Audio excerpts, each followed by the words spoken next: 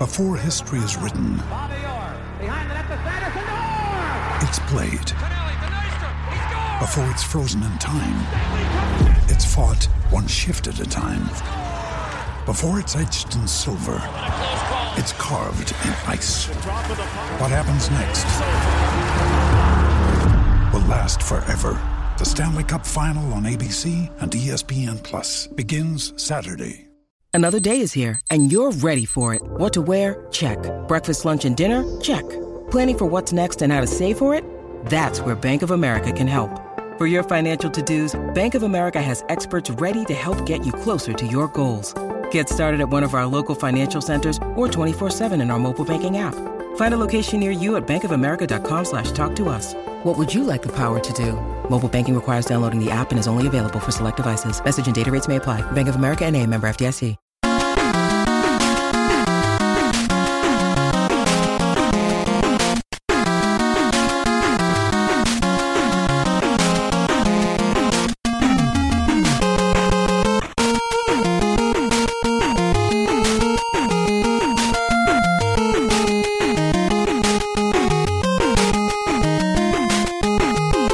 Hockey fans, are you ready to brave the wild? With me, your host, Paladino Joey, or Joey Awajan. Brave the Wild is available on Apple Podcasts, Google Podcasts, iHeartRadio, TuneIn Radio, and Spotify. Great to be on board once again with you today. It is a pleasure to be back on board talking hockey.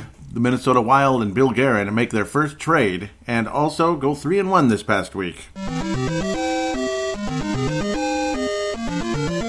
So Bill Guerin, it has begun. It has begun. The trading has begun. Is he going to gut the team? Probably not. But, of course, if the team was going to quit after the Jason Zucker trade, then maybe he would make a ton more trades. But I do believe at least one more is on the way, quite possibly because of the acquisition of Kalen Addison, which is a very fascinating acquisition from the Pittsburgh Penguins, a defenseman who can score like crazy. It does make you wonder because a lot of defenseman prospects in the system in Iowa and even in the juniors and such and ECHL, you could just go on forever. There's got to be some kind of opening because it's just like a brick wall right now with the defenseman up with the Minnesota Wild. So I got to think somebody's going to get traded, maybe a Brodin or a Dumba. That would be my top guess. But let's talk about the trade with the Pittsburgh Penguins. Bill Guerin trading with his former boss, Jim Rutherford, and of course they're good friends. They get along well, and to me, it's like right away I'm like, this is the best GM we've ever had, this and that. I'm freaking out. I'm so excited, and I know it's better to calm down. Don't get too excited yet until you see a draft. And just like how we all thought Paul Fenton was the worst GM ever with this and that, obviously his earlier draft picks, we'll see, they're kind of questionable, but a lot of his other draft picks like Adam Beckman, Hovanov, as you might want to say, and several others to where we'll see what happens with him, and, let's see what happens. Matt Boldy, all that. It's kind of a wait and see, but it looks exciting. It looks like he drafted better than any general manager the Minnesota Wild have had. That was Paul Fenton, of course, the personal issues, but then some weird trades that may end up working out. But the real question becomes, again, yes, did the Minnesota Wild win the trade with Kevin Fiala and Mikael Granlund? Probably, but again, this trade right here is proof that Fenton probably could have been more patient and got more. He let his old boss basically beat him to the punch a little bit or, not give up as much because Paul Fenton worshipped Fiala a little bit too much, and Fiala was not having a good year last year. So you got to think for Mikael Granlund, who's been a 60, 70-point guy, that Paul Fenton could have brought in more. But in this case, Bill Guerin's patience and intelligence and all that, I think, won out this one thing's out. Both teams got what they wanted, as they continue to say. Basically, it was an even trade in that sense. Jason Zucker brings immediate help to the Pittsburgh Penguins with Mr. Jake Gensel being out for the season with the shoulder injury or upper body injury. Ooh, we better be careful with that one, right? Okay, I know, but no, of course, again, Jake Gensel tied to Mike Gensel, Minnesota Gophers, Minnesota ties, blah, blah, blah. Would love to have Jake Gensel on the Minnesota Wild. Absolutely. But, and what a player he had been for Pittsburgh before that injury. What a heartbreaker indeed for the Penguins and for Jake Gensel and Mike Gensel, I'm sure. But ultimately, again, Bill Guerin making a great trade here. I'm going to focus more on the trade than the games, even though I will get to the games a bit. As good as they were, 3 in 1 week, and an emerging star in the Minnesota Wild roster continues to emerge in a big way. He has just been awesome. And that is the guy that was a part of the Mikael Granlund and Kevin Fiala trade last year. Hint, hint there.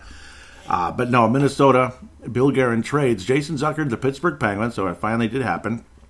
Will I get it right? Alex Galchenyuk. Oh my God, I don't think I'm ever going to get it right, but at the end of the day, I keep saying it wrong. Galchenyuk. Yep, Alex Galchenyuk comes to the Minnesota Wild along with a conditional first-round pick where it's lottery protected, basically. So if Pittsburgh misses the playoffs, Jim Rutherford has the option to say, nope, we'll push it to 2021. Odds are Pittsburgh Penguins will probably make the postseason, so we're going to get the first-round pick, which will probably be in the 20s somewhere, which is fine. Who knows? Who knows who you're going to get. And Calen Addison, a lot of us are very excited about, and he's super excited. He must have said that about 15 times in his interview with Kevin Fallness, the Minnesota Wild radio network. That was kind of fun. But, yeah, he said that word a lot, but he's a young guy, and he's got a bright future. The immediate help does come from Alex Galchenyuk. I apologize. It's a toughie. Coming from Milwaukee, Wisconsin, born in 1994, so he's still got some years left in him, that's for sure. 3rd overall pick by the Montreal Canadiens in 2012. So that would be Matt Dumba's draft, taking a few picks ahead of Matthew Dumba. He's had some successful seasons, has Galchenyuk. Mostly with the Montreal Canadiens, I would have to say. With Arizona, just adequate. With Pittsburgh, not so much. And it's funny how all these trades kind of tie in together. At the end of the day, Zucker possibly going to Pittsburgh last year, or should I say last summer, for Phil Kessel, before Phil Kessel nixed it with his no trade move, no move clause, this and that. And Galchenyuk winds up going to Arizona in that deal. It was like a 3-team deal. Actually, no, yeah. Galchenyuk ends up going from Arizona, to Pittsburgh, as Phil Kessel winds up with the Arizona Coyotes, getting that kind of goofy.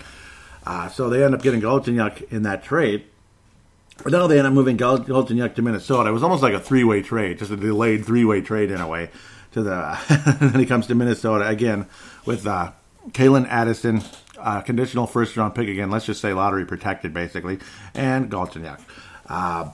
Galchenyuk can play center. He's played it many times. They actually list him as a center, but it sounds like he'll be on the left wing for the Minnesota Wild. Yet another left shot. So it's like you free up space for the left wing to get Kirill Kaprizov, and for now, Galchenyuk will be playing on the left wing because, well, it just kind of is what it is at this stage.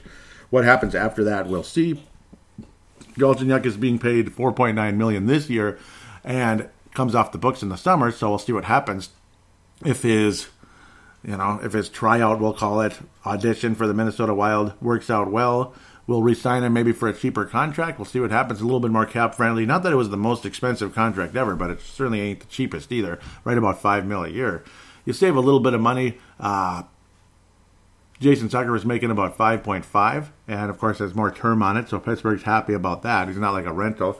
Galchenyuk is a rental, basically, and kind of a Band-Aid fill-in at the moment. But, hey, he's still got some skill, still got a chance. He did score 30 goals for Montreal a few years back. It's not like it's 32, obviously. So he's just turning 26 coming up here. He had 27 points as a rookie back in 12-13, so he got going right away. Good for him there. Plus 14 for that Montreal team. It was actually kind of decent at the time. 31 points the next year. Little teeny minor progress, but a minus 12, the next year. 46 points, jumped up 56 points in his 4th year. Big jump with 30 goals on the season. Again, he can play wing and center, per se. He's played a lot of wing, but he can certainly play center. At first, they thought he was a full-on center, but I guess not, unfortunately. The Minnesota Wild need centers like they need to breathe, especially with the way Koivu was just dropped off the face of the earth. 44 points the next year, 51 again in 17-18, so most recent, very strong year there. In 17-18, that's not that long ago. So he's definitely capable of getting to the 50 range. Was a minus 31 for a struggling, frustrating Montreal team. Winds up going to Arizona, and then again the trades with Pittsburgh and ultimately Minnesota at the end of the day. Not a good season with the Pittsburgh Penguins. Mediocre year with Arizona last year. Yeah, not the worst thing you ever saw, though. 19 goals, 41 assists, or 41 points per se. Not the worst year, certainly not the best. Kind of like middle 6 numbers. Nothing to really get excited about. And that was a good Arizona team, too. So Minus 19 on a good Arizona team, that doesn't look good. Arizona was strong last year, particularly late. And with Pittsburgh, obviously one of the better teams in the league, though of course there were injuries early on in the season and now injuries continuing with the Penguins. 17 points in 45 games, not so good. Galchenyuk, he's got speed, he's got explosiveness, this and that, and then you saw a little bit of Thomas Vanek later on in the game. Those of you that maybe you like Thomas Vanek, some of you didn't. Kind of that slower, kind of half-effort kind of game that a lot of people get frustrated with. They call him a hard worker, but sometimes it doesn't look like he is. I don't know what it is, but we'll see. We'll just have to wait and see how things go with Galchenyuk. Maybe he's just kind of trying to fit in still, just getting started. I mean, the trade just happened, so you can't get too frustrated with him early on. But at the same time, some of the early returns, there's speed, but there's a little bit of that meh approach as well. So we'll very quickly try to jump into the games here. February the 6th, Minnesota over Vancouver. Pretty much from the get-go, the Wild were the better team. They were aggressive, they were leading in shots, they were attacking, and it was beautiful. Wild go up 3-0 in that first period, and it was just fun to watch the whole game. Enjoyable night for Minnesota. That was last Thursday after the most recent show. Kevin Fiala continues his hot play. He has just been awesome. Minnesota Wild power play really picked up this week. And Fiala, it just feels like he's involved in pretty much every goal the Wild score. I mean, it just feels that way. He might not be on all of them, but he has just been wonderful at multi-point games. He has been extremely strong the past few weeks here. He's been the best player on the team, with no doubt about it. What's he's on pace for? Right now, he's got 38 points in 51 games. Again, remember the slow start hampered him in a big way. He would have much higher numbers at this stage, but he's actually on pace for 57 points, which would be a career high, 21 goals, 36 assists. It's him just getting involved in the play, putting the puck on net. That's where some of his assists come in, but also just, again, he's a hell of a passer too. He's capable of making some great plays, generally speaking. But again, putting the puck on net, the patience, the anticipation, the hesitation that fakes players out, and then it gives him an opening. Kevin Fiala's just got all kinds of game right now, and it's beautiful to watch. One of the best skaters on the team. Again, that's what might have made Zucker slightly more expendable as well. And Fiala's got probably that little red circle with the line through it right now in terms of trading. You just don't trade Kevin Fiala. I mean, he's got a hell of a future, looks like. And Paul Fanton looking good with that trade, though, of course, again, he probably could have gotten a draft pick as well, a first-round pick, a conditional lottery protected, or whatever the heck, maybe a prospect instead, or both. Who knows? It depends on how much the Nashville Predators wanted Mikael Granlund. And we're just sitting here now just thinking we probably could have got more, but hey, we still came out ahead at the end of the day. I got to think Kevin Fiala might have been a spectacular trade. Good move by Paul Fenton nonetheless. Again, a fun game against the Vancouver Canucks, a 4-2 win for the Minnesota Wild against a first-place Vancouver team. Again, kind of going back to 2011, seeing Vancouver playing as well as they are before they got swept in the first round by the team of destiny, the Los Angeles Kings that year. Wow, this game was just filled with power plays. Power plays back and forth. There were 4 power plays in the game.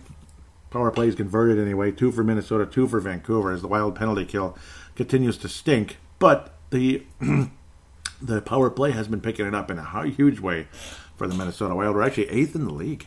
8th in the league. That's pretty good. That's a good sign. That's actually our best overall statistic in terms of goals for, goals against, penalty minutes, penalty kill, which is 30th, way at the bottom there. But 8th in the league in power play. Don't look now, but the Minnesota Wild have a really nice power play, and when you have Kevin Fiala playing the way he is, well, don't be too surprised. Let's get moving. Then fun night for Minnesota against the Vancouver Canucks. You just felt, the Wild just kept putting the puck on net, kept peppering Markstrom, and away we went, and Stalock was solid. And puck possession certainly helped his cause, as he only faced 26 shots. At the end of the day, did Alex Stalock, and then you get to play the Dallas Stars the next night with Devin Dubnyk in it, and he was sharp the entire day. Well, for the most part. He did give up 2 goals. They were a little bit on the softer side, but it could have been worse. And it seems like Dubnyk's goals that he gives up, they're always kind of on the soft side, it feels like. And he's always mad and frustrated and wanting to point fingers at something.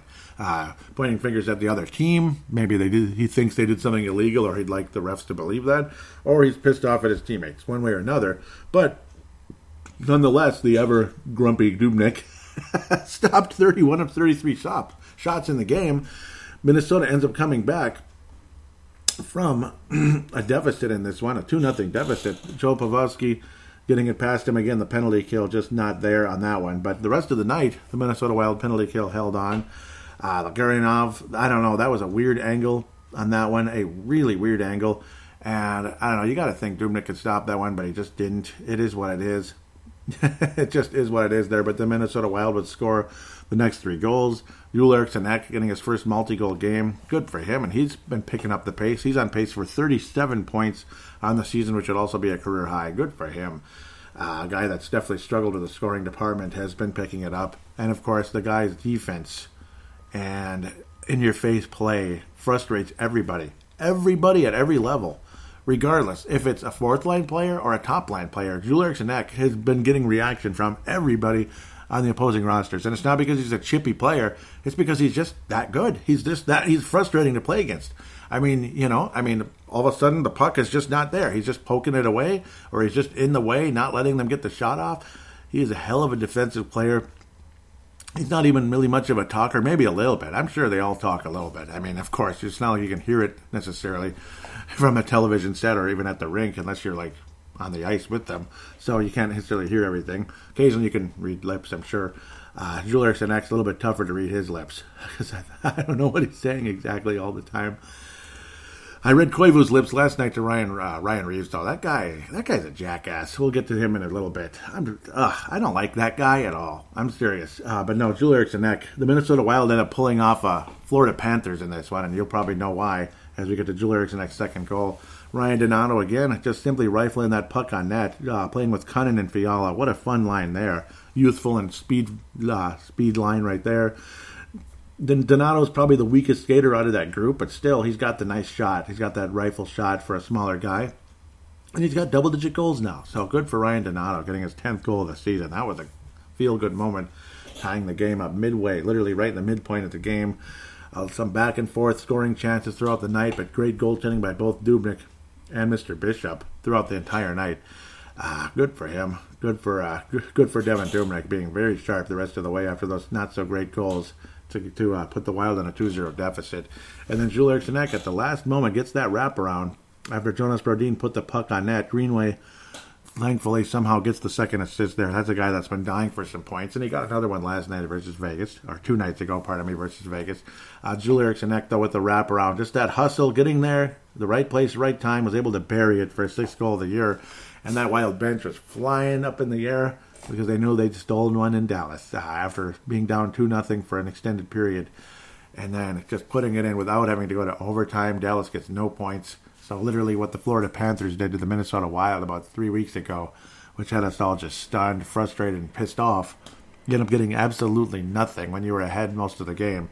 And in this case, Minnesota comes out of Dallas with a crucial, huge victory. And I mean, they're talking playoffs in St. Paul. They mean it, too, and it's pretty cool. The crappy part is, again, you want that high draft pick. You want it so bad. That's the concern, but hey, maybe we have enough prospects for now, and, well, just draft well. There's always good players in the mid-first round. There are. And, of course, again, there's trades where you can maybe get a great prospect, hopefully in this Kalen Addison. So let's get to him in a moment. I actually was going to. In a bit here. I probably should have gotten to him right away, but I kind of jumped into the games here. So we'll keep moving forward. Colorado Avalanche. A game that just didn't go the Wild's way. You could just kind of tell the whole time they were like the better team. Minnesota was in this the whole way, though. That's what's good. You're not getting the feeling like the Wild are just kind of like, getting ready to go golfing in April. They're at least putting in the effort in these games in a big way. I'm not coming out saying, we played hard in a 6-1 loss, which some of the media members in this town might tell you. Some of those games are just garbage, and you can't defend them. You can't. But I thought the Wild played strong in this game.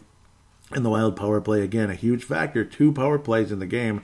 But unfortunately, special teams in general for Minnesota, not good in terms of the defensive side, basically. Giving up a shorthanded goal very early to Bellemare in that second period. Early in that second period. Very frustrating. In fact, pretty much all the scoring took place in the second period. That actually all did. It was a very entertaining second period, but other than that, the Wild's opportunities were shut down, unfortunately.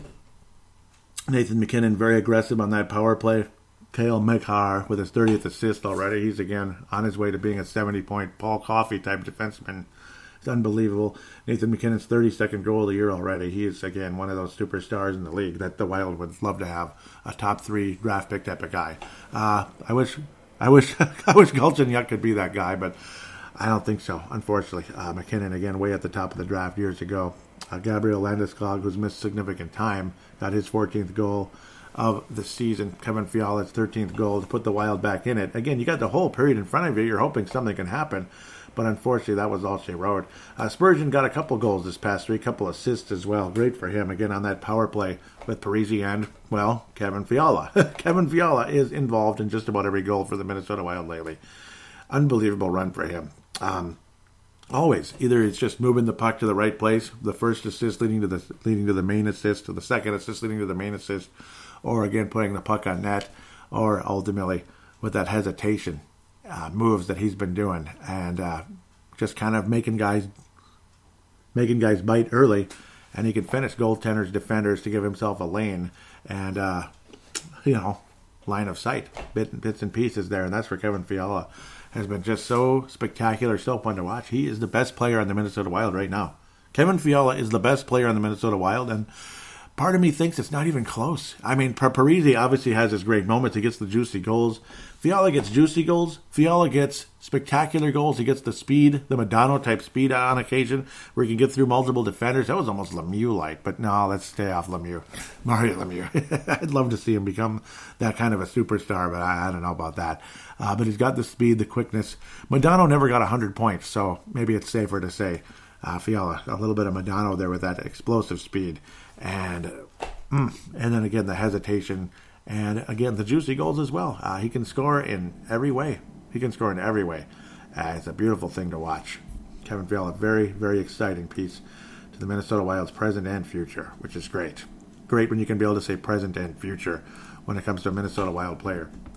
Unfortunately, though, as we like to say in Minnesota, against the Colorado Avalanche on the 9th, that was Sunday evening, we just came up short. There, I said it. We came up short. Shut up! Don't you just love that phrase? We just came up short. Or, flush this one out. Oh, good Lord, that is the most annoying thing ever. We just came up short. Want to apologize for that background noise. Normally I have it on silent, and I didn't. I guess I just was too excited to get started and talk about this trade, because it is exciting.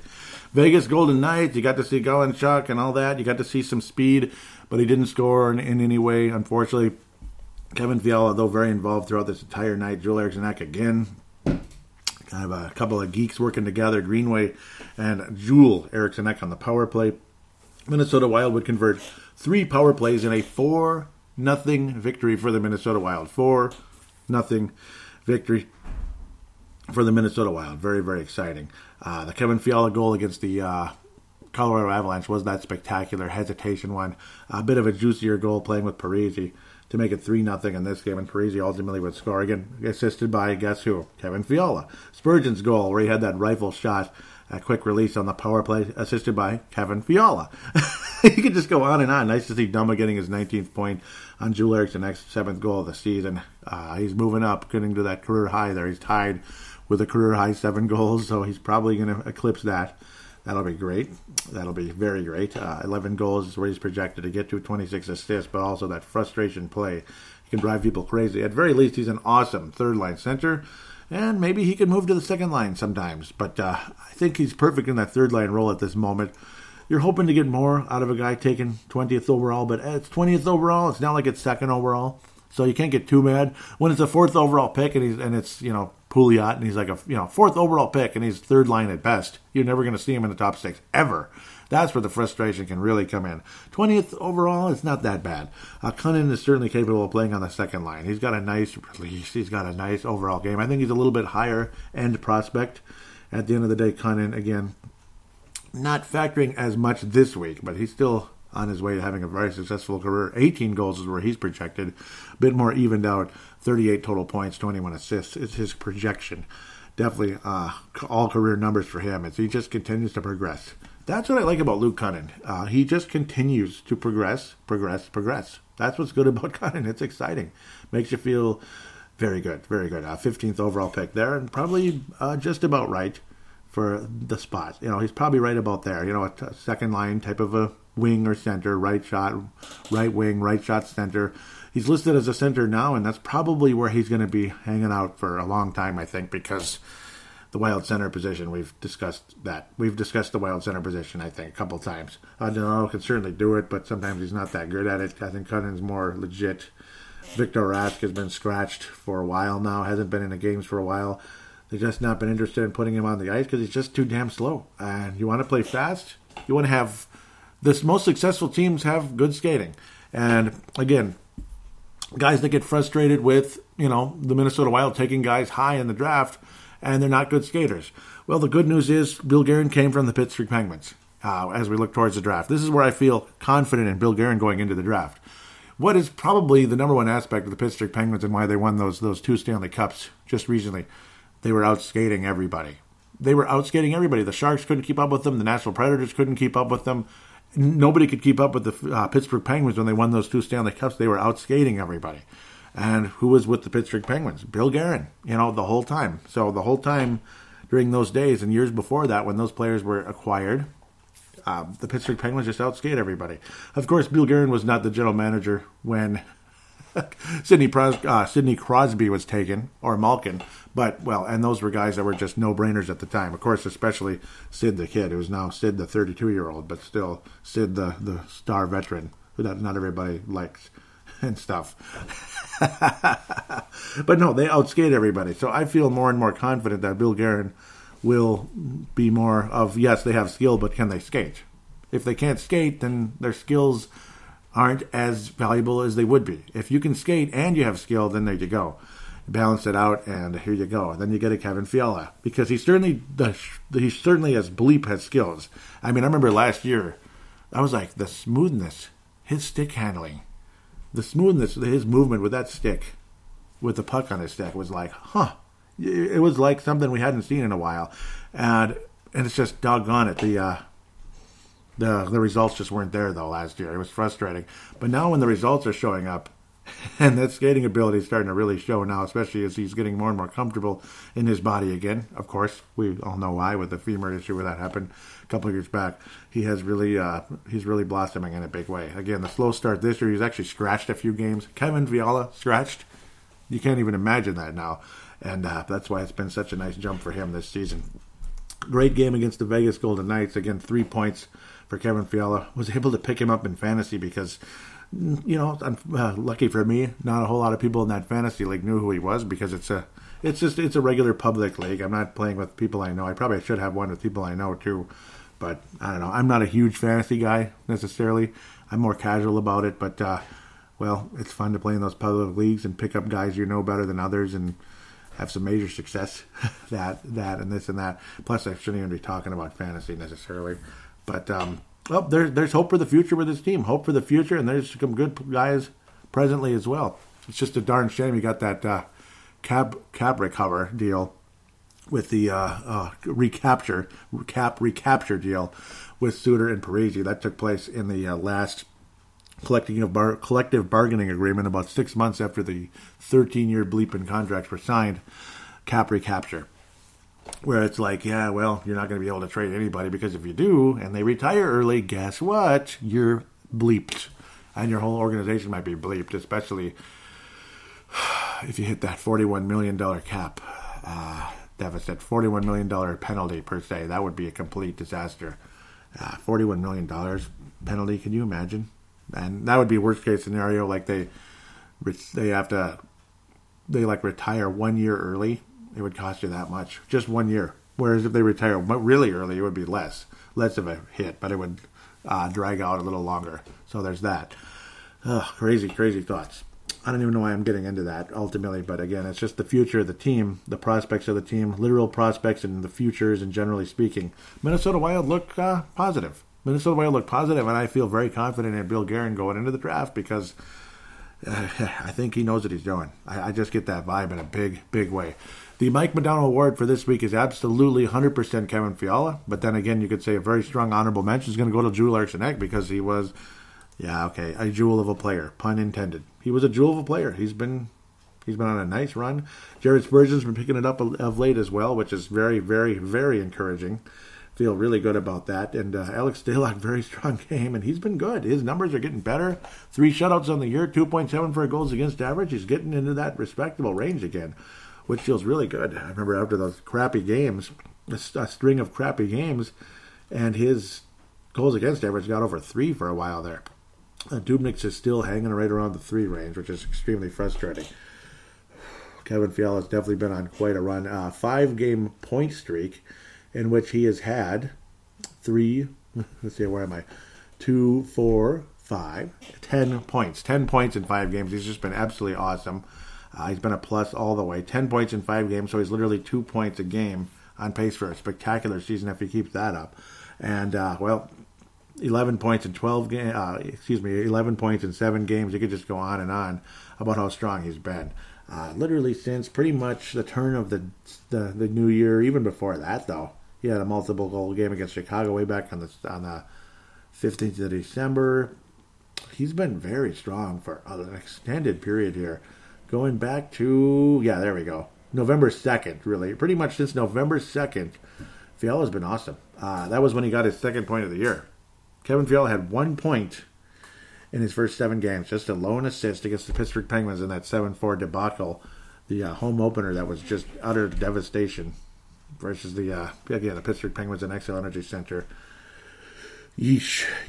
7 games, 1 point, just that lone assist. But then ever since November 2nd, he's been pretty consistent. He's had some stretches where, he had a couple games where he didn't get a point, but generally speaking, like every other game, and then now he's just been red hot.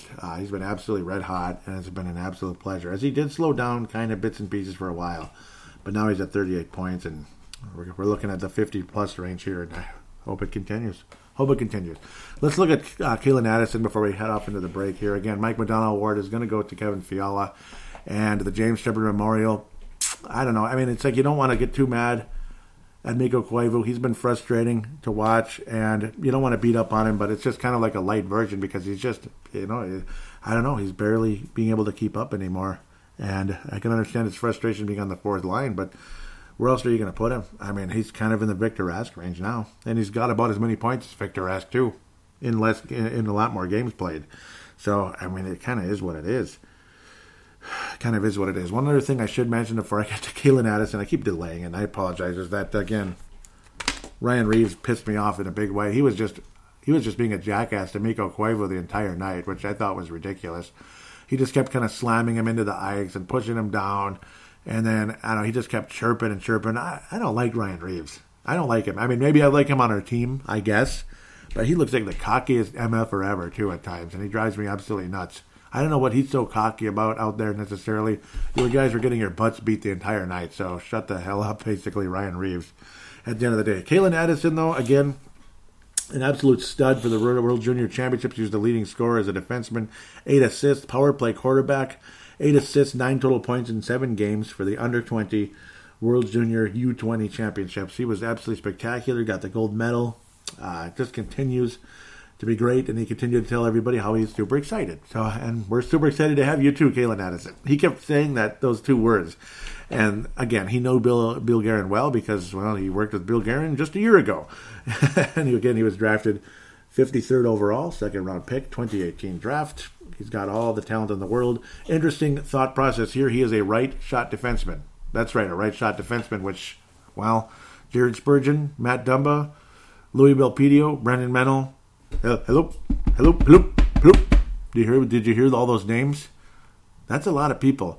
Greg Patter, I don't care if we trade him away or move him on, though it might not be that easy to move him on. It'd be nice if we could. Oh, Bill Guerin, if you could somehow, some way package him in one of those trades just to get him off the team and open up a spot for not necessarily Calen Addison right now, but Louis Belpedio, Brendan Menell, somebody like that to get them going, get them excited, get their confidence up in the NHL, because Brendan Menell is just a stud. I mean, the guy's a stud. He's an absolute stud. Calen Addison has just been freaking awesome, though. So this will be a little bit longer segment again, because again, it's an exciting trade. Calen Addison's numbers in the WHL so far, the Lethbridge Hurricanes, he's been there a while. He's been in the WHL for a while, extended period here as he was in high school and such, kind of getting his education on the fly almost in a way. The Lethbridge Hurricanes Cool. Well, it's not that cool of a logo. It's just a H. But, again, hell of a run for Calen Addison. 43 points on the season. He is a +8. He was a -18 a couple of years ago, but 65 points in 68 games in 17-18. 65 points last season in 18-19. 65 points back-to-back years. Exact numbers, which is crazy. One less game played. Okay. 11 goals, 54 assists. I don't know how you get the exact same total points. That's pretty crazy stuff. But Calen Addison's been on a crazy run of late, which is exciting as I try to bring up his game log. I thought I had it ready to go. But here we go. Kind of moving down quickly here. He had a 5-assist game on the 24th of January. 5-assist game. 5-assist game. He's been on an incredible point streak as well. Just rolling along there for the Lethbridge Hurricanes pretty much since, my goodness, since December 6th. He has just been on an absolute tear, so he must have missed a significant amount of time, unfortunately. He was out from December 7th to January 17th. That's unfortunate, but he was still on a point streak during that time. Pretty crazy. As it's just remarkable when you look at his run ever since coming back from that injury. So basically 17 points in his last 10 games. Again, you did have the 5-assist game on the 24th of January. Absolutely spectacular. Just awesome. And, of course, you had a break there in between from... it must have been a Christmas break, too, though. I mean, I think it was a combination of Christmas break and such. But, I mean, out to till the 17th. Christmas breaks don't last that long. But an extended period, he was out for a little while, maybe out for a week or two. Nothing super serious. But no, 17 points in his last 10 games. Calen Addison has just been awesome.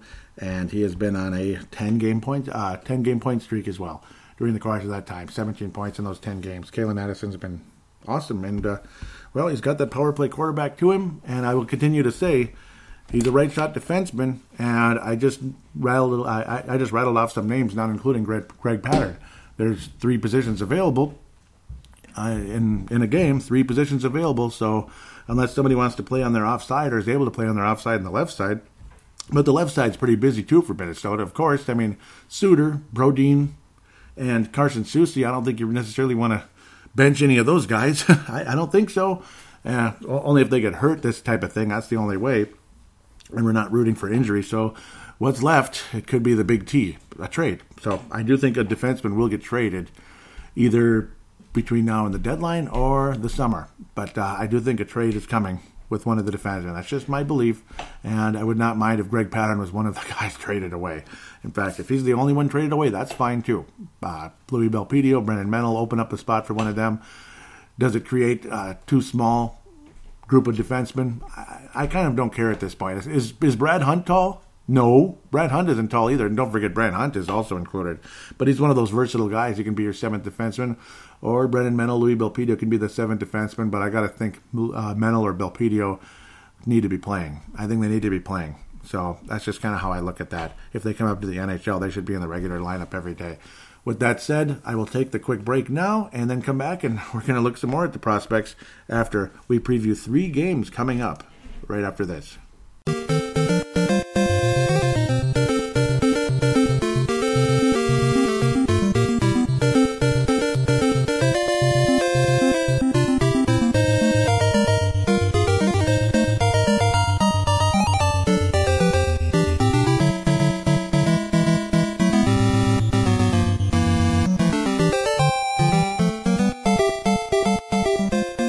And we are back here on Brave the Wild. We got 3 games to preview. We're going to get to the prospects and to your questions on Twitter. Thank you again, Derek Falska, for getting that going for me. Hashtag BTWMN. Hashtag BTWMN. Of course, Brave the Wild, Minnesota is the best way to go.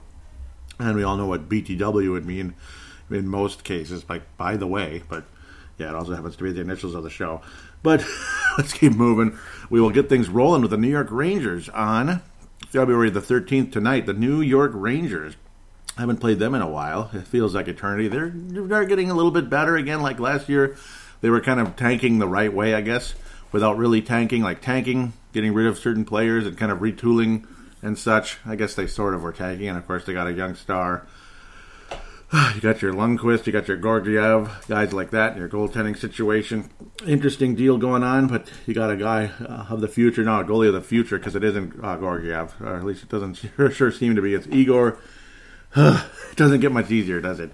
Igor Shesterkin. Okay, that wasn't that hard. Igor Shesterkin. He doesn't have a shutout yet, but it goes against average of 2.18. So maybe he'll be the Binnington of the New York Rangers as they're rolling. Artemi Panarin, one of the major prizes of last year's free agency period, if not the prize of all. Definitely been a fantastic addition. Jacob Trouba, a couple of former Columbus Blue Jackets. Capo Caco, say that about 400 times. See what happens there. Of course, off to a predictable start in terms of he's just young and just getting ready. 19 points on the season, good for him. 8 goals so far. It's a talented group of players. You have former Gophers on the lineup, up and down. Actually, not this year. He hasn't been on the team this year, has he? Oh yeah, there you go. Ryan Lindgren's there. It was the other guy, Vinny Lettieri from the Gophers in the past as well. Vinny Lettieri, not on the roster this year, unfortunately. He's been in the minors most of the season. But Ryan Lindgren, one of the more valuable Gopher defensemen in the past, where Vinny Lettieri was a forward, kind of a gutsy, shorter guy. Has done a nice job. Mark Stahl, of course, again, related to Eric Stahl. There's 3 brothers, not 2. There's Jordan Stahl, Mark Stahl, Eric Stahl. Of course, Eric's the best Stahl so far in the NHL throughout his career. Jacob Trouba, guys like that. It's a talented team. They've had their moments. They're 10 points ahead of New Jersey, but 7th place in a very, very, very good Metropolitan Division. You got Washington, Pittsburgh, New York Islanders, Columbus Blue Jackets, an improving Philly team. Guys like that, it's going to be really tough to make the playoffs, and not to mention the Carolina Hurricanes, who obviously went to the Eastern Conference Final last year before they ran into a buzzsaw called the Boston Bruins. The Boston Buzzsaw, we might want to call them. Rangers have won 3 out of their last 5, losing to Dallas 5-3. They beat Toronto, not bad, 5-3. Lost to Buffalo, 3-2, and then beat Los Angeles pretty easily, 4-1, and then won in Winnipeg, 4-1. Not too bad. Now they head to Minnesota tonight in Xcel Energy Center. I like the Wild's chances to win. Of course, what Bill Guerin said in his press conference, about 17-minute long press conference, was basically like, if there's any quit, there's going to be more trades, basically. It was basically an ultimatum, like, if there's any quit with this team, like, we're going to mope and cry that, our friend got traded away, and, well, you're next, basically. And some players might welcome that. Maybe they want to change this and that. Maybe a guy like a Devin Dubnyk might, but then again, maybe not. Who knows? It's probably going to be impossible to trade him for both reasons, the human relations and all that, and of course just the goals against average of 3.3 is kind of hard to trade too. I'm not trying to be a jerk about it. It's just just merely stating a fact. Rangers are 8th in the league in goals, 6th in power play, so definitely a skilled team. Obviously, more of a scoring team than a defensive team, but they got that goalie of the future, Igor Shesterkin, who's just getting started, 6-1 on the season. The Wild have historically played fairly well against the New York Rangers. Historically played okay. I don't know what happened to this thing. I don't know what I clicked on. It's different now. What the heck did I do? We've historically played well against this team, but generally speaking, okay, I guess that's how it works. New York Rangers, well, they won the first game of the series back on November 25th. Almost forgot about that one. It's been a while. And so much has changed since then. We've had hot streaks, cold streaks. We've seen a guy get traded, this and that. We've seen Koivu go from, still okay to a guy who's probably a fourth-line player now until his career ends, most likely at the end of the season. But the Rangers, a solid game, 3-2 victory over the Wild last time around. I think the Minnesota Wild split the season series. I think we win this one. Something along the likes of, depending on who's in net, I suppose. Maybe it will be 3-2. Maybe it'll be 2-1. It could very easily be 4-2. Very easily, depending on who's in net. Of course, you got Lundqvist, who's been great in the old days, but he's way past his prime now. He's been kind of pushed on the back burner at this stage. If Igor's in net, and I think he will be, it's going to be like a 2-1 win for the Minnesota Wild, something along the likes of that. I expect Alex Stalock to continue to be the main goalie for the Wild, because Dubnyk appears to be, it's becoming more of a platoon now. It's no disrespect to Dubnyk, it's just, and he's had some nice games, but generally speaking, I mean, if anybody gives up soft goals, it's Devin Dubnyk. Alex Stalock is limited to a point of, he's not a spectacular goalie. He's decent, but his puck handling is good, and he is just, let's just say, I I would say he's just kind of, he's more likable per se. More likable. Obviously, his puck handling is good. He's like an extra defenseman to kind of move the puck forward. He does a lot of intangible things, and of course, again, he's more like a bleep this, let's win type of attitude. Where Dubnyk is kind of like bleep this, what was that? What was that defenseman? What was that? It's more of a different tone, I would say, with Alex Stalock. But I think Minnesota will win. If it's Igor, and I do think it will be, I think it's going to be like 2-1, maybe 3-2, maybe it gets to a shootout or something like that, but the Wild win. Most likely guy to score in the game, Eric Staal is due for a goal. It's been a long time, so Eric Staal will score against one of his Eastern foes for many years. And, of course, against his brother there as well, who is, way down the line, unfortunately, on the bottom six there. Definitely a scoring team. I shouldn't even say it's going to be... I think it is going to be at least 3-2 because the Rangers score. But I just got a feeling that Stalock's going to have another one of those good games. It's going to be a little on the lower scoring side. We'll go with 3-2, but Minnesota actually wins this one and splits the season series. I kind of like the momentum by Minnesota the past couple of weeks here. San Jose Sharks. I mean, the Wild have a chance to have a pretty good week here, so I better watch out. I actually thought the Wild might have a very ugly week last week, and you end up beating Vancouver, Dallas, and Vegas. I predicted the Vegas win. I did not see the Wild winning against all three of those other teams. I figured we'd lose to Colorado. Actually, I thought it's beating Colorado, so that's really messed up. I had it going as a split, Vancouver-Dallas losses, if I remember correctly, but I do have the Wild beating the Rangers. San Jose Sharks, it's like we should win that game. We should, but you know how things can go. It's a funny league. Crazy things happen. San Jose Sharks are 28th in goals. 28th in goals against. So they give up goals and they don't score a whole lot. Their power play is only 23rd in the league.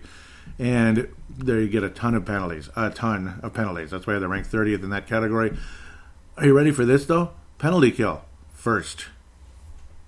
Really? Their penalty kill is number 1 in the league. Okay, well, you got to be good at something, I guess. They're 4 games under 500. I'm going to give a shout-out to Chris Stortz. Miss you. Used to be on the Teal Town podcast. It's still a good show, obviously. But I definitely miss Chris Stortz in a big way. Got to give him a shout-out. I miss him. Just in case he's listening. Just in case. I bet he's frustrated with the Sharks right now. Erik Karlsson's leading them in scoring. Their defenseman, of course, that they acquired in a trade about a year and a half ago. Talented guy. Actually, it was just 1 year ago from Ottawa Senators. Obviously, he's very talented and all that good stuff. But he's, he can only do so much. Brent Burns is having a down year for his standards, but I still take 37 points out of my defenseman. But yeah, he's got less points than Ryan Suter right now. Jumbo Joe is rumored in trades going back to, are you ready? The Boston Bruins. Wouldn't that be cool? If Joe Thornton gets traded back to the Boston Bruins and say the Wild aren't in the playoffs or whatever, we make the playoffs but we don't get far, I'm going to be rooting for Boston if Joe Thornton's back in Boston. I want Jumbo Joe to get a Stanley Cup. 22 years in the league. He has paid his due. It'll be kind of like watching Ray Bourque hoist the Stanley Cup for the Colorado Avalanche. It kind of will. But it would be as if Ray Bourque went back to Boston and won the Stanley Cup. So kind of look at it that way. That would be actually better. It would be sweeter. But Ray Bourque was in Boston the whole time. Went to the finals how many times? At least twice, right? 1990. No, maybe it was just once. 1990. And they lost to the Edmonton Oilers. And then, they only went once. But they went to the East/Prince of Wales Conference. It was the Prince of Wales Conference at the time. But, yeah, it's the Prince of Wales trophy still. With Prince of Wales Conference, because back then it wasn't regions, it was just different conferences, kind of like the AFC and NFC in the NFL. And then he finally got the cup with Colorado. That was cool. I want to see Joe Thornton hoist that cup. I want to see it happen. I could just picture that. So if Boston acquires Joe Thornton, I'm rooting for them to win. If the Wild aren't in the Stanley Cup Finals, I'll be rooting for the Boston Bruins to win the Stanley Cup just because of that. And it'll be nice to see Charlie Coyle bring one home as well. Thomas Hertl's got the scoring ability, but he's just okay. He's capable of some great plays, good stick handling, but I'd still take him. Don't get me wrong, but it's just not a good mix right now. Obviously, the goaltending is not good. Martin Jones is a shell of himself, and he hasn't been good in years. They don't have a single shutout all season. Aaron Dell is just an average, run-of-the-mill guy who could be in the AHL or the NHL. He's just kind of there, Frankly, the former San Jose Sharks goalie Alex Stalock, when you talk about him, I'd rather have Alex Stalock over any of these guys. And it's just, it's funny. I'm sure Alex Stalock will be in this game. Maybe Dubnyk will be against the Rangers, maybe. But I'd be kind of scared to have him against that scoring team. I'm kind of scared about that. I wouldn't mind seeing Stalock in both of these games. Maybe take my chance with Dubnyk against the Vancouver Canucks after the nice win most recently. Of course, he was against Dallas, if I remember correctly. But whatever, maybe give him a crack at it with Vancouver. One way or another, you want to see Stalock versus the Sharks, but maybe you give Dubnyk this one because the scoring just isn't really there. Just to give Dubnyk a chance to kind of get things going again. It should be a win for the Wild. It should be. San Jose is well behind Minnesota, even with an 8-point deficit. They're still 7 points ahead of the Los Angeles Kings. Oh, man, that's crazy. Well, their last game was against the San Jose Sharks, the Calgary Flames, who beat the crap out of them. But then the Sharks actually beat the Flames a few days before, too. Flames are all over the place. Sharks lost to Vancouver 5-2. That's predictable. Got shut out by Vasilevsky of Tampa, 3-0 there. 3-1 win over Calgary, and then a 3-1 win over Edmonton Oilers, both on the road. Interesting, but that's division rivals for you. And Calgary got the revenge most recently on Feb 10th, 6-2 demolition. They get 4 days off, maybe like a little mini bye. They had a couple of 4-day off breaks there. Crazy. They play Winnipeg, not tonight, but on the 14th on Valentine's Day, and then back-to-back from Winnipeg to Minnesota. Not too much travel there. But I think that also helps the Wild's chances. Wild will beat the San Jose Sharks 4-2, 4-1, 4-2, 5-2. I think the Wild have a good game. It might get to 5-3, which would be really crappy. But I'm going to say a 4-2 win for Minnesota. I don't want to predict like a blowout or anything. Plus, what if the Sharks kick our butts? You just never know. Maybe it's their night for whatever reason. What if Aaron Dell gets a shutout? Oh, wouldn't that suck? But the most likely guy to score against the San Jose Sharks, let's go with Jared Spurgeon. He's been on a nice little roll lately. He's been putting the puck in net. I've been liking that. And I do predict Kevin Fiala continues a point streak in both of these games. I think Fiala at least gets an assist in both these games. I'm just feeling Fiala. I'm feeling really good about Kevin Fiala lately. The stick handling, the poise, the hesitation, and you'll see some similarities with that with the with the Alexander Khovanov goal. Khovanov, goal on MNW Prospects. Do check that page out. I'm giving an early shout-out. It's coming up in a minute anyway. But the Alexander Khovanov goal last night, 2 goals, 2 assists for that stud. Very similar to Fiala's goal against Colorado. Do check that one out. The patience, the timing, and then just release. Just beauty. But Minnesota wins 4-2, and Jared Spurgeon will get yet another goal. Good for him. It's about time, because he'd been kind of quiet this year. I didn't really get a chance to look at this, and it didn't load. Yeah, I'm having trouble today for some reason. It's giving me problems here. Sharks beat the Wild 6-5 back on November 5th. Whew. That was back when the Wild were really kind of sucking. But we did score 5 goals in the game, but come out with the loss. 3-game series. We don't play until February 15th, and then March 5th. So fairly close together there, about 3 weeks apart from this one and next one. Very strong chance the Wild win the season series, but I don't know. It doesn't help losing the first game, though. We'll see what happens with that one. Vancouver Canucks, first place in that Pacific Division. Right back to Vancouver again. Get to play the Canucks again after a very solid win. They demolished us pretty bad not too long ago. The Wild will have 3 days off between the Sharks, what I believe will be a win. And then we get to visit the Vancouver Schmucks. It's going to be a tough one. Of course, Jacob Markstrom's had his moments. He's not a great goalie, but he was good at times, particularly against the Wild on occasion. Anders Nilsson has moved on to the Ottawa Senators. Oof. I'd rather, all those years Vancouver stunk. He paid his dues there with Jacob Markstrom, and then he gets traded to he winds up with the Ottawa Senators. Ouch. Well, the season series is tied. A 4-1 win by Vancouver on Jan the 12th. A 4-2 victory for Minnesota on Feb the 6th. February 19th, Vancouver will win the season series, unfortunately. I'm just being honest, unfortunately. Vancouver is 2-3 in their last 5, unfortunately for them. A 4-2 win. 4-2 loss to the Boston Bruins. Yikes. What am I saying? 4-0 loss to Boston Bruins. Then the loss to Minnesota was 4-2. They lost to Calgary 6-2. Interesting, just like the Sharks. Then Vancouver beats Nashville 6-2 and shuts out the Chicago Blackhawks. Most recently with all that high-octane offense. And Minnesota is 4-1 in our last 5. Oh, they lost to Colorado. Gotta like that. But I think the streak ends in Vancouver, unfortunately. Damn, they're a good team. And JT Miller, what a season he's having. He had some solid years with the New York Rangers, but he's on pace for like 80 points. He's just kicking ass. Elias Pettersson also on pace for about 82 points. He's on pace for literally a point a game here. He's just been great. He'll probably get 81 because it looks like he missed a game, but just saying if he keeps up the pace. Brock Besser, boy, every time I see that name, it's like, what could have been. But at least Joel Eriksson Ek is starting to approach a little bit more of, he's starting to get a little bit better. He's starting to pan out more is what I'm trying to say as I stumble over myself. But he also is just a completely different player, defensive-minded, frustrate the hell out of people, but the skill's there. Joel Eriksson Ek, the skill is there. He's just not Brock Besser. It's just different guys.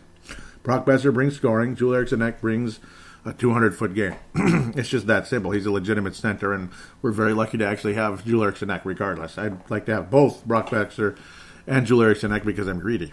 I'm very greedy. And hopefully when it comes to trades, Bill Guerin's greedy without being, like he said, trying to rip off the other general manager, because the more you do that, you're not going to get any deals ever. People are going to get sick of you and not want to deal with you because, believe me, in all sports world, in the sports world, there's about 1 million general managers out there that are just trying to rip people off, and nobody wants to deal with guys like that. So, and at the end of the day, those guys usually end up being made fools of with a stupid trade of their own. I do predict the Vancouver Canucks win the game. They're going to score some goals. They're just going to score maybe 4-3, something like that. Maybe the Wild can squeeze out a point, which would be great, at least squeeze out a point if humanly possible. But I do think the Vancouver Canucks get a win, about 4-3, maybe 3-2 if we're lucky. We're able to keep it lower scoring, so to speak. But I just got a feeling Vancouver's the better team in this one, 4-2.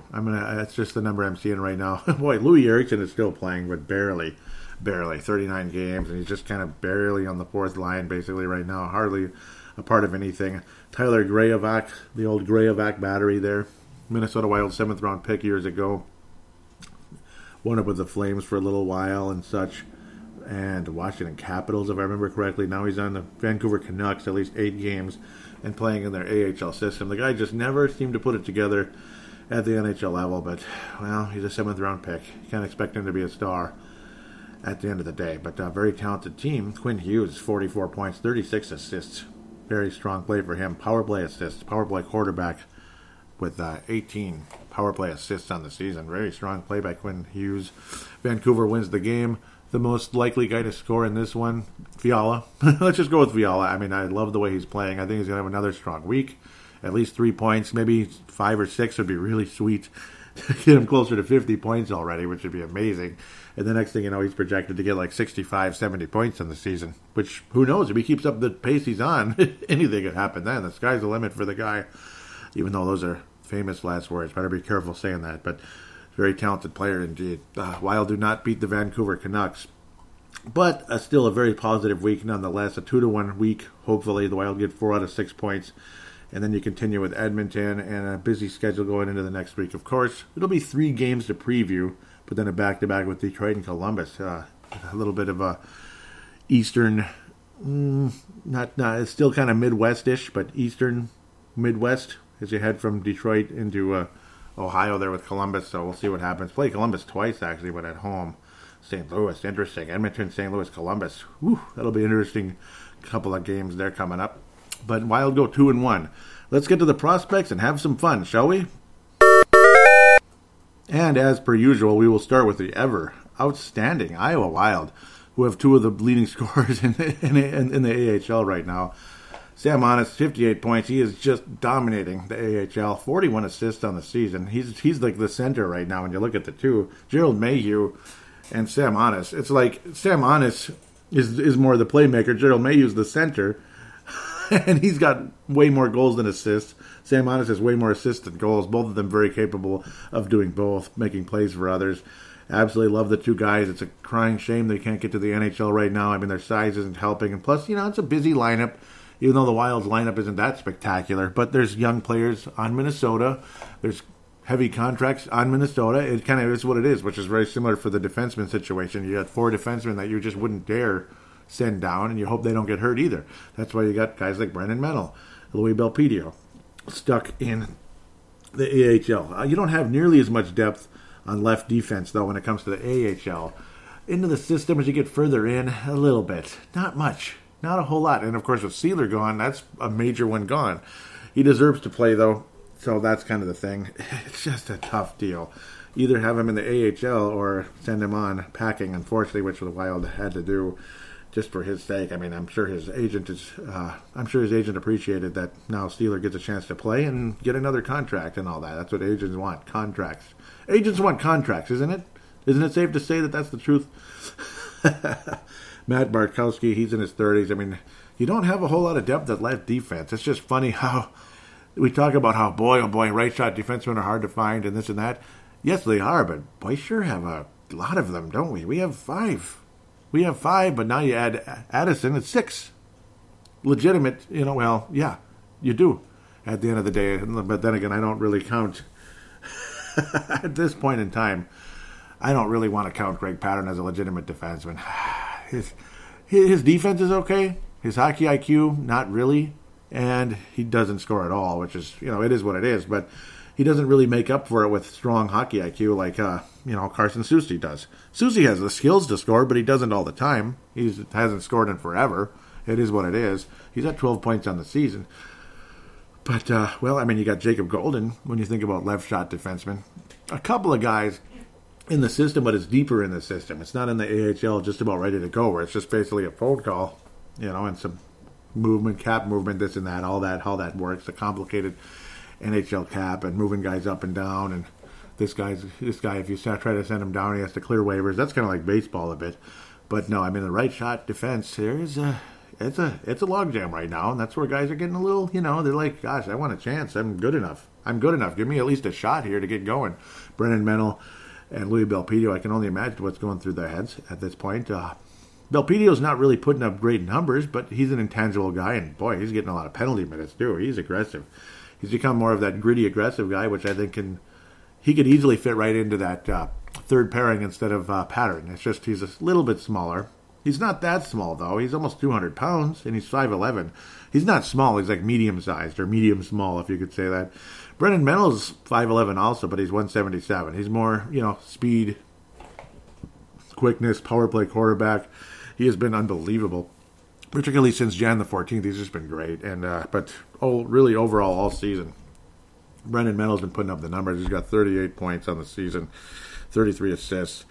He is a legitimate scoring defenseman. And, I love what he does. I absolutely love what Brennan Menell does, and I think he's got a wonderful future. 2 assists in his most recent game, and yet another win for the outstanding Iowa Wild. They're in second place in the division only because they're behind the best team in the AHL right now, the Milwaukee Admirals. That figures. Hate the Milwaukee Admirals, right? Well, kind of. It's a cool name, though. Cool name. Nico Sturm has been picking it up of late. He's been adding some points. It seems like every other game, Nico Sturm continues to put the points on the board. Maybe 2 points every 3 games or so. He's been playing very strong. He's a +9 on the season, and I think the writing is on the wall. But then again, you don't want to guarantee anybody a spot, but it's just the way things are moving, the momentum of things right now with Mikko and Nico.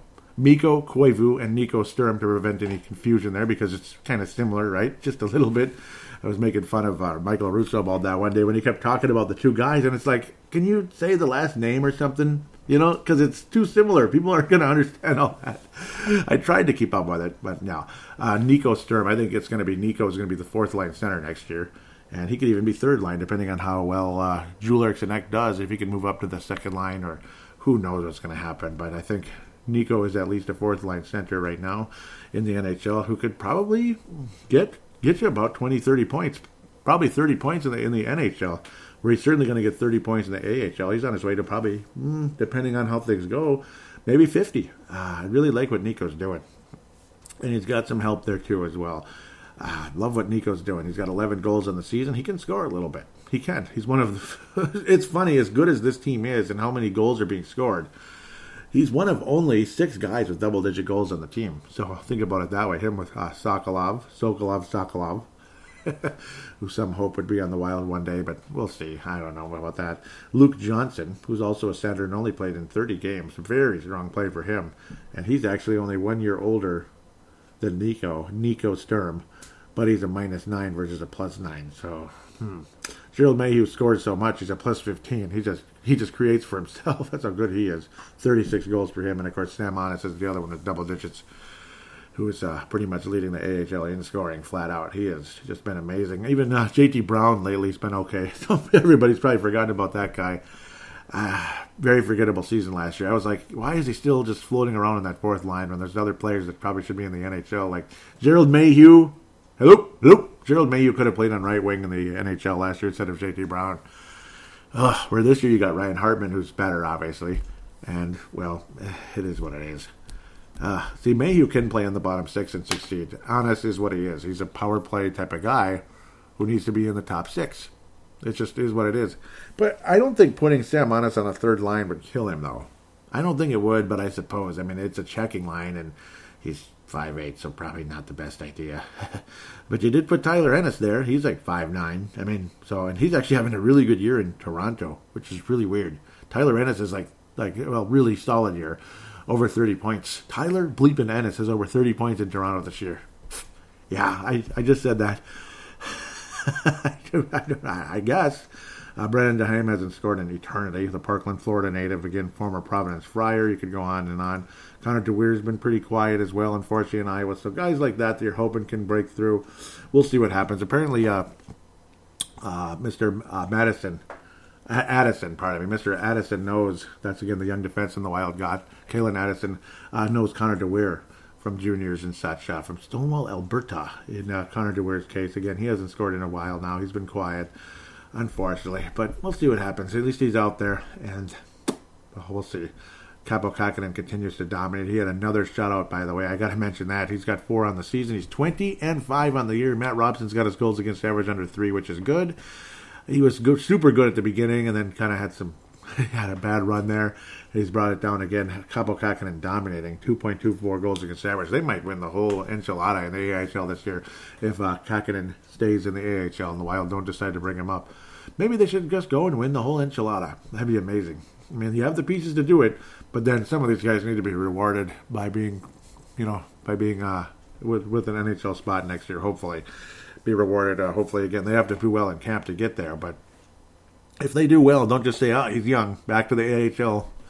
I think Brennan Mennel should have a legitimate shot here. And we'll see what happens in the next week and a half here as the trade deadline approaches. It'd be painful to trade Spurgeon, Dumba, and I don't think we're trading Spurgeon. It doesn't sound like it. It really doesn't. It sounds like Guerin wants Spurgeon to be a mentor to Kalen Addison. So that's what we're hearing. So I wouldn't be surprised. Spurgeon should probably be an alternate captain in the future as well with the club, I think. Where Foligno sounds like he is the captain of the team next year, according to most people. That's just what a lot of people believe anyway. Let's move forward. I'm taking forever here, so I apologize.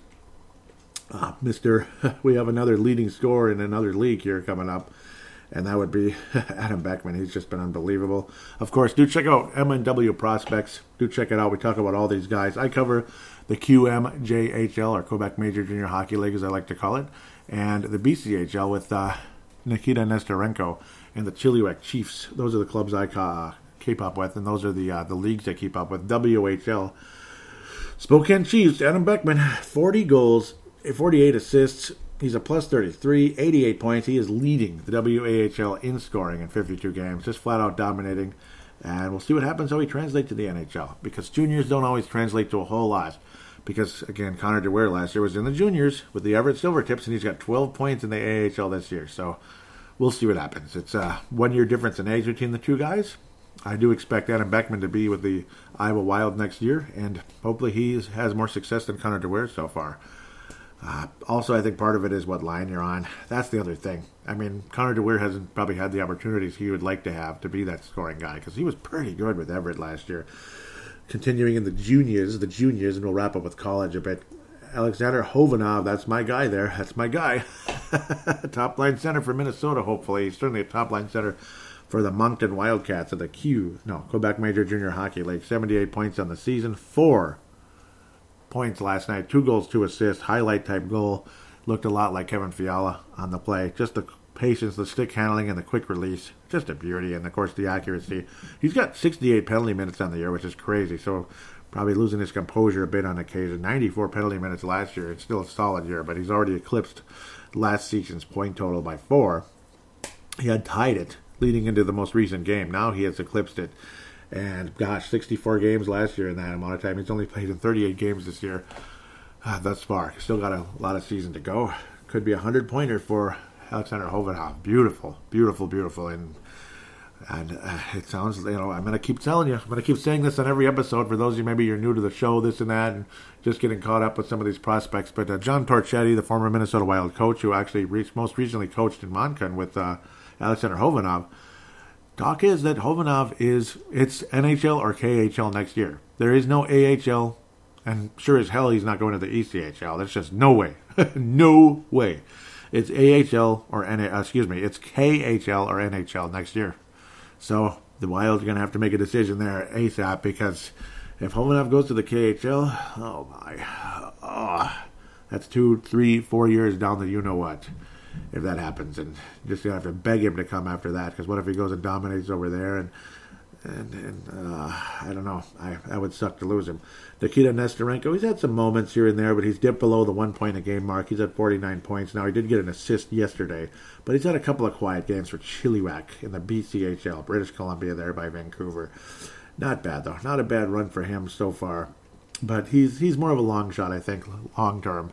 At the end of the day, Philip Lindbergh is what he is. Love Philip Lindbergh. 1.79 goals against average.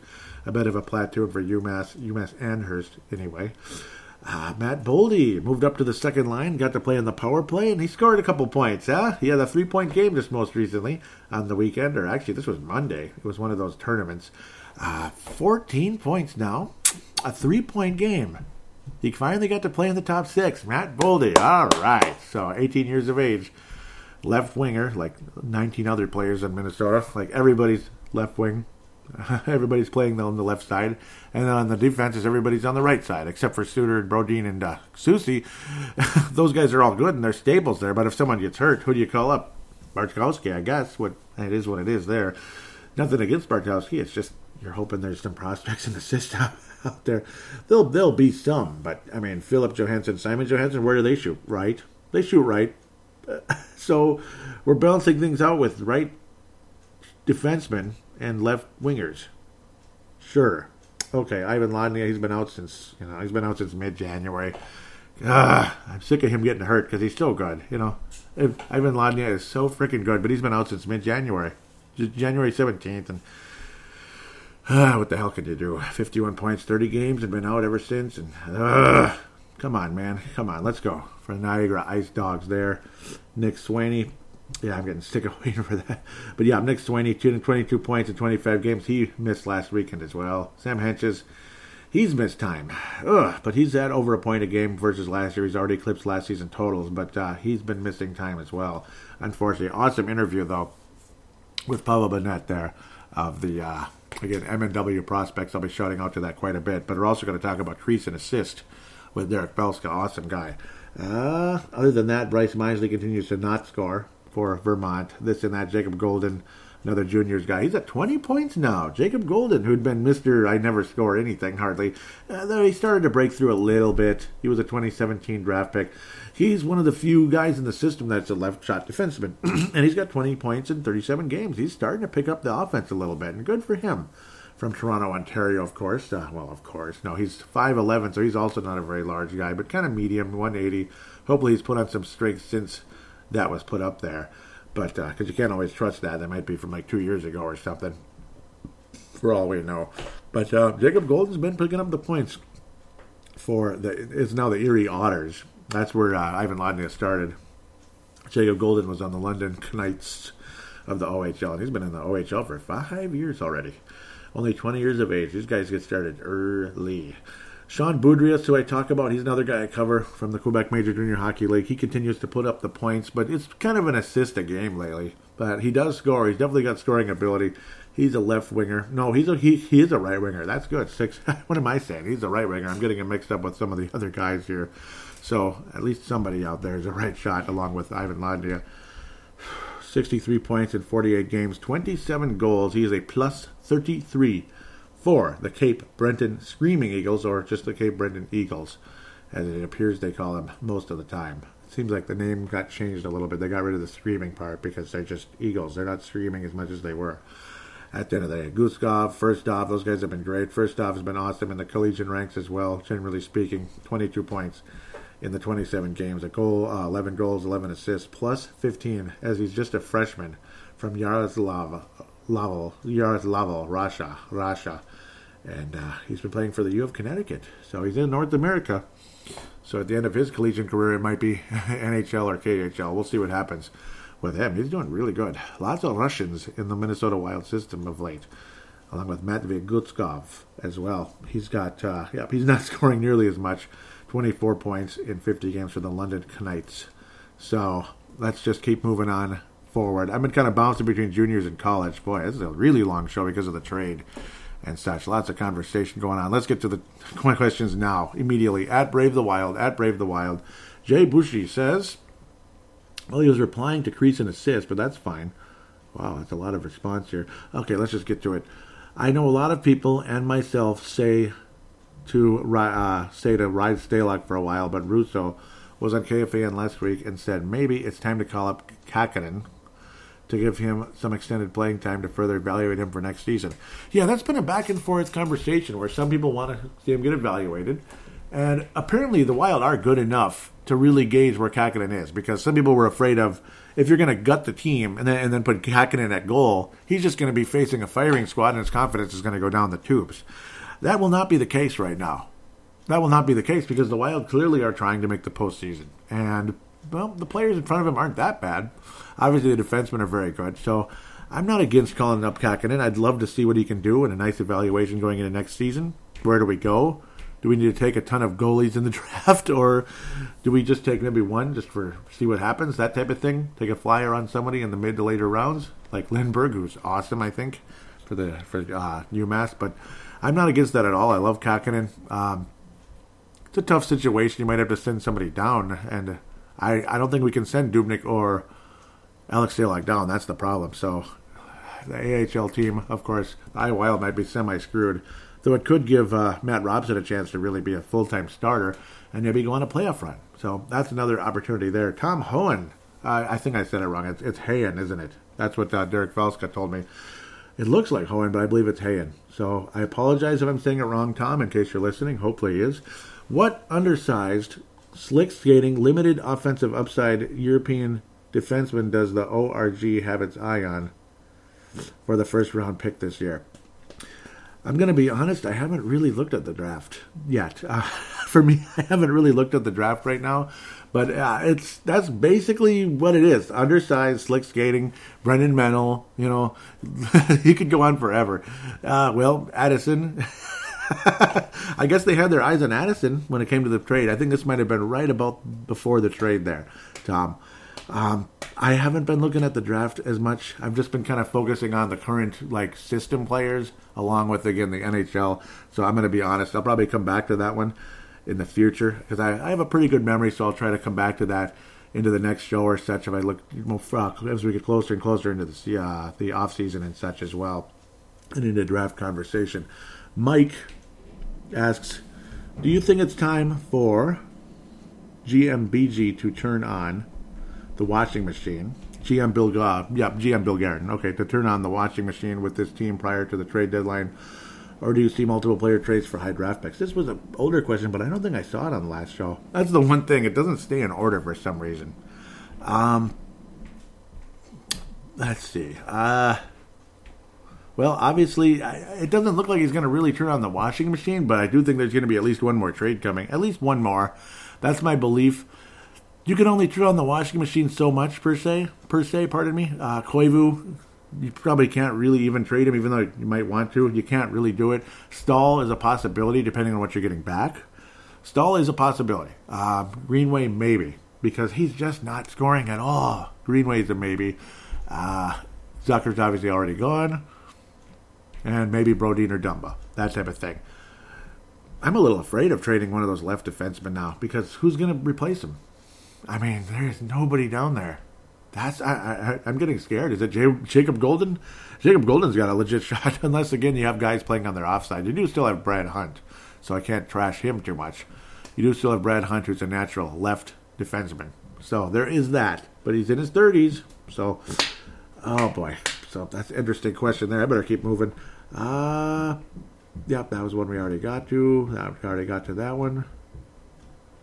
Yep, here we go. Dave Johnson, this is again a recent one. How many players currently on the Wild roster will be in a Wild sweater on opening night next year? Well, Parisian Studer, yes. Dubnyk, I don't know. Stalock, yes. So I'm going to kind of quickly just jump over them if I can. So I'll just say the names rather than put an actual number. Dubnyk is a maybe. Stahl, I wouldn't be surprised if he's gone very soon, actually. Fiala, absolutely. Zuccarello, we're stuck with him, like him or not. I like him, but he's too old, damn it. He's too old for like a long-term future, as good as he is right now. Cunnin, yes. Spurgeon, probably. Eck, probably. Brodin is 50. Brodin's like 60-40, because I think he's crucial, man. Greenway, I think it's 50-50 with him. Foligno, I think it's very likely he's coming back. Dumba, he might get traded. Brad Hunt, I don't think he's coming back, but we'll see. Donato could get traded too. Hartman could get traded. Koivu's not coming back. Susi, I don't think you want to trade him. Rask, I hope not, and I don't think they want him back. And that's about it right there. The rest of them are guys that were regularly called. Greg Pattern, I don't think he's back. I think the Wild find a way to get rid of Pattern. So it's going to be like most of the players are coming back, but there's going to be some significant guys missing. Absolutely. I think Stahl, I'll be surprised actually if Stahl's back. I will be, even though he plays a crucial position, because it's like, who else is going to play center? Well, somebody's going to have to, so we'll see. But the guarantees are like frickin' Studer, Parisi, because, again, if they go to another team, you got the recapture situation, which can murder this franchise. Fiala, those are like the three guarantees coming back. Dumba, you want to say is a guarantee, but is he? I don't know, man. I don't know. So we'll see what happens. There's gonna be guys missing just because. Brodin's like 60-40. I think trading Brodin away I think that could kill this team. As much as as much as you might think, he's expandable. He's not that great, So, but we'll see. So I didn't really name a number, but I gave you an idea of who I think might be back or might not. And of course, it's all an opinion and a belief and a feel. Derek Felska, crease and assist, awesome guy, knows his hockey like you wouldn't believe. 16-year job with that blog. He has just been unbelievable. Knows his hockey like I can't believe. He says, so just to toss it back out there. After today's events, do you have... Oh, okay, he's asking about the question. So he's encouraging people to ask questions, which I appreciate deeply, Derek. Great guy. Go check out that blog. It is awesome. Look up Crease and Assist. Just look it up, Google it, read. He is outstanding. He's like another Michael Russo. Honestly, he really is. And he's asking about trying to encourage people to ask questions, which I appreciate. He was the guy that got that going. Important question. What is the best hockey video game of all time? Many will say it's Blades of Steel or NHL 94. Which one is it, or is there another choice? Oh boy, I think those two are way at the top. Which one do I have? I think I have 95 actually. I have NHL 95. I love that one for the Super Nintendo. I'd say it's right about NHL 95. I mean, Blades of Steel is great. It's just, but it's limited. I mean, the music is awesome. I hate that all the colors of the teams are messed up. Like the Edmonton Oilers are the North Stars. Minnesota is, I don't know if they're supposed to be the Gophers or the Vikings or what the hell, because they're like purple and white. I don't know if that's kind of supposed to be the Gophers or what. But the Oilers, Edmonton looks exactly, they're the North Stars. They're green and gold. What's going on? So I always play as Edmonton so I could be the North Stars and stuff. I think Blades of Steel is my most memorable from my youth. I got it way back in 1989, and I just could play it forever. I played it forever. I liked Los Angeles on that back then. They look like a reverse St. Louis Blues, basically. I think that, the three teams they got right, four teams. Vancouver looked like Vancouver back then, I guess, but a little bit funky. Chicago looked like Chicago. New York looked like New York, and Montreal kind of looked like Montreal. But I like that you can have all the NHL teams. It sucks about, say, by 95, they're the Dallas Stars. By 94, they were already the Dallas Stars. I wish you could have the North Stars. That's when you're going back to like 93, 92. Oh, man. So I'm going to go with NHL 95, Derek. If you'd like, let me know what your favorite is. You could feel free to tweet it out. That way I can mention it on the show. and such. Derek Velska again. Wild goaltender Devin Dubnyk said the shorthanded goal he gave up to Colorado's Pierre-Edouard Bellemare was simply the result of a little bad luck. Should we take this Minnesota Wild player seriously anymore? Is it time he becomes back up to Stalock? Yes, I do. I and it's not because Stalock is so great. Stalock's got a better attitude than Devin Dubnyk. You know, I mean, I've questioned Dubnyk's attitude for a while. He is just, he's just kind of a sourpuss, man. I don't know. He bugs me a little bit. I understand if he's unhappy with things in his life, but, I mean, it's been like this forever. It's the ref's fault, it's the defenseman's fault, it's the forward's fault, and it's a little bad luck. It's a little bad luck. So, Devin, you were so good a couple years ago, but I don't know. He's always kind of been that way, but when he starts to not be as good, you really start noticing that stuff. So, yes, I am pro Stalock versus Dubnyk. Obviously not 80-20 in terms of, percentage of games played. 60-40. Dubnyk should still get in the net, but not be a full-time starter ever again with Minnesota. And he probably won't be anymore in the NHL. I think his days of being a starter are done. That's just my guess. Maybe he can go on another team. And like Ed Belfour, who started to kind of drop off a bit with the Dallas Stars, went to the Toronto Maple Leafs and just played awesome again for a few years. So we'll see what happens. Derek Felska again says, are other Minnesota Wild fans seeing the club the same way you are? Okay, he's saying, yep, he's encouraging questions again. Here we go, let's continue. What sort of odds would you give the Minnesota Wild extending Galinchuk, or is it basically an audition for a job? I think it's an audition right now. The skills there, they're confident enough in him that he can help this team. They're not looking at it as, okay, we threw Zucker away and we're going to just take a flyer on this guy and tell him adios amigo. The flexibility with it, I think, is awesome. I think it's great that there's flexibility with this addition of Galinchuk. I think that's great. So there's flexibility. That's what helps. You're not stuck with him like Victor Esk or, Parisian Shooter. Yeah, those two guys that have that recapture crap. So it's an audition, but I think he's got a legitimate shot. The funny part about the whole thing is, though, you made space for Kirill Kaprizov. This is where you might want to read between the lines, too. You made space for Kirill Kaprizov on the left shot, and you brought in the left shot. So what happens to this left shot when Kirill Kaprizov comes? So it's an uphill climb for Galinchuk. That's the way I'm looking at this. Or there's another trade coming, which could be very possible. Maybe he's done with Greenway. Maybe he's done with Donato. Very possible. Maybe he's just looking at them like, these guys, he's good. Maybe, he's a better fit for a different team, and we can open up a spot and get maybe a younger prospect or a draft pick for Greenway or Donato.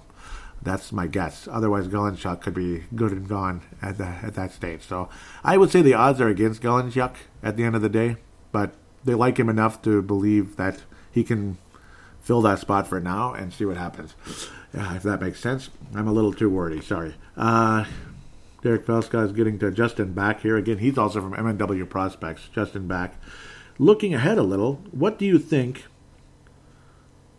would complement Kaprizov and Fiala at center if they ended up playing on a line together next year, whether on the roster or not? Well, I'm hoping that's Khovanov. And it might end up being that because otherwise Cunnin can definitely do it. Cunnin has had chemistry with Fiala already. I think Cunnin can do it. He's a good skater, and he steps up for players as well, and he's got skills. Cunnin's the most likely guy on the current roster. Khovanov, they might be asking too much at his young age, so I will go with Cunnin right now. Otherwise, Ryan Nugent-Hopkins would be a nice addition somehow. If you make a real big, crazy trade. I'm not sure Edmonton's in a huge rush to trade Ryan Nugent-Hopkins, though, because that would be a big loss for them at the end of the day, but we'll see. It depends on how desperate they are for a defenseman. Tom Hayen says, what center can we envision playing between Fiala and Kaprizov next year? Yep, there you go. Well, if you answer Quayview, I might hang myself with the good towels. Yeah, Tom, I feel you 100,000%. Cunnin.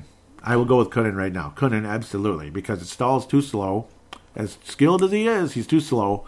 Ek can probably do it. Ek can do it. It's between Cunnin and Ek. I will go with Cunnin right now. I'm going to go with Luke Cunnin right now. Continue. They're saying, check out the latest episode. Thank you, Derek, very, very, very much for that.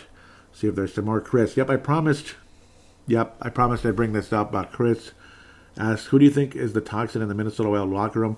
For the longest time, I would have said Ryan Suter. Apparently, it sounds like Bill Guerin has kind of quieted him up a bit, so that's good. That's what we heard from Judd Zulgad most recently, that it sounds like Bill Guerin has kind of quieted him up. That's like sources in the organization. I mentioned to Mr.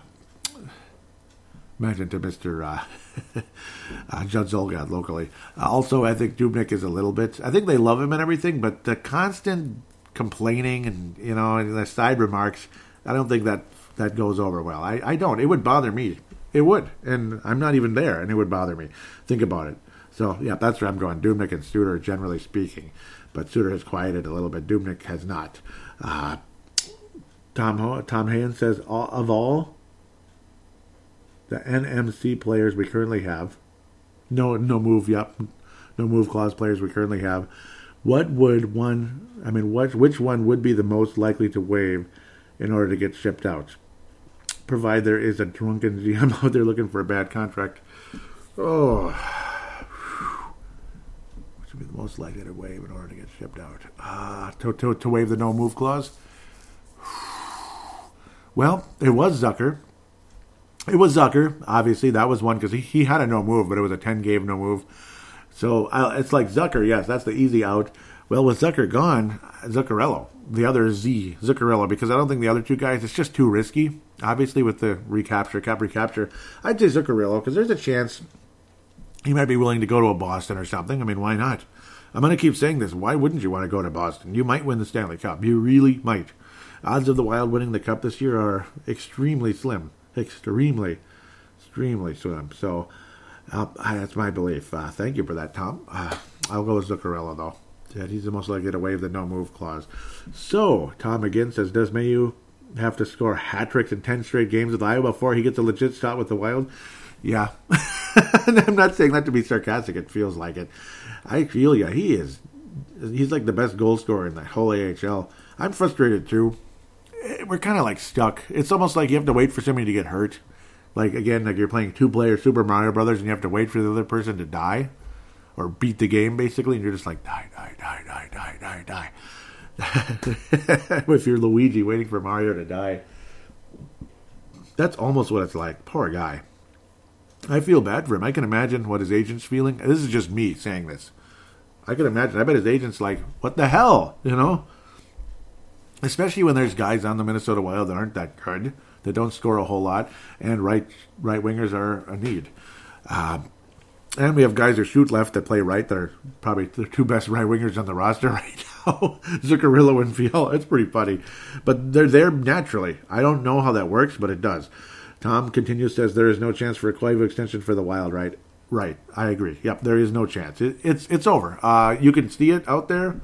It's over. Absolutely done. And I think he sees the writing on the wall, not because he's like, oh, they don't want me anymore. No, I think he sees the physical writing on the wall. I can't play anymore, really. I can't really play anymore. So I do think Koivu's finished. Tom? Yep, I'm with you there. And he says the Minnesota Wild knows it needs to be Stellers at the deadline, right? Yeah. Yep, generally Stellers, but also to get assets to come back. They're still trying to make the postseason. They still believe they can, and they're in the mix, so there is a possibility. Looks like that's the final question. And they are very much still alive, believe it or not. Stalock continues to play well. Maybe Dubnyk steps up a bit some more. And maybe some crazy trade surprises us, and we get somebody with a sugar high that carries this team a long way, which can happen, like Nino Niederreiter did last year for the Carolina Hurricanes. Maybe we can do a reverse Nino, so to speak, because I think we have a really damn good general manager running this team right now that's more patient and knows what he's doing. And I think he's going to be really good in the draft, too. That is the questions, and thank you. I can't thank you guys enough for being involved. Tom, thank you so much for all the questions. Keep them coming, Tom. Keep them coming, Tom. And Derek, keep them coming. Dave Johnson, Ty Stanstrom. Yep, keep them coming, guys. Chris, Jay Bushy, the Hannah, that's an advertisement. Yep, so I believe I mentioned all the names. Mike, too. Yeah, Mike, if you'd like to as well, please do. Always next year, why doesn't Donato play? I think I got to that one last year. Doug Munson asked about the center priority pair with Kaprizov next year. I continue to say Kunin. Otherwise, Hovanov long-term, but I think Kunin right away. That's my guess. Always next year asks why doesn't Donato play again. I mean, up and down, this and that. But of course, they were favoring Rask over him for a while. But he does now lately, thankfully. That was a week ago. In case I didn't get to that one. With that said, can't thank you guys enough for the questions.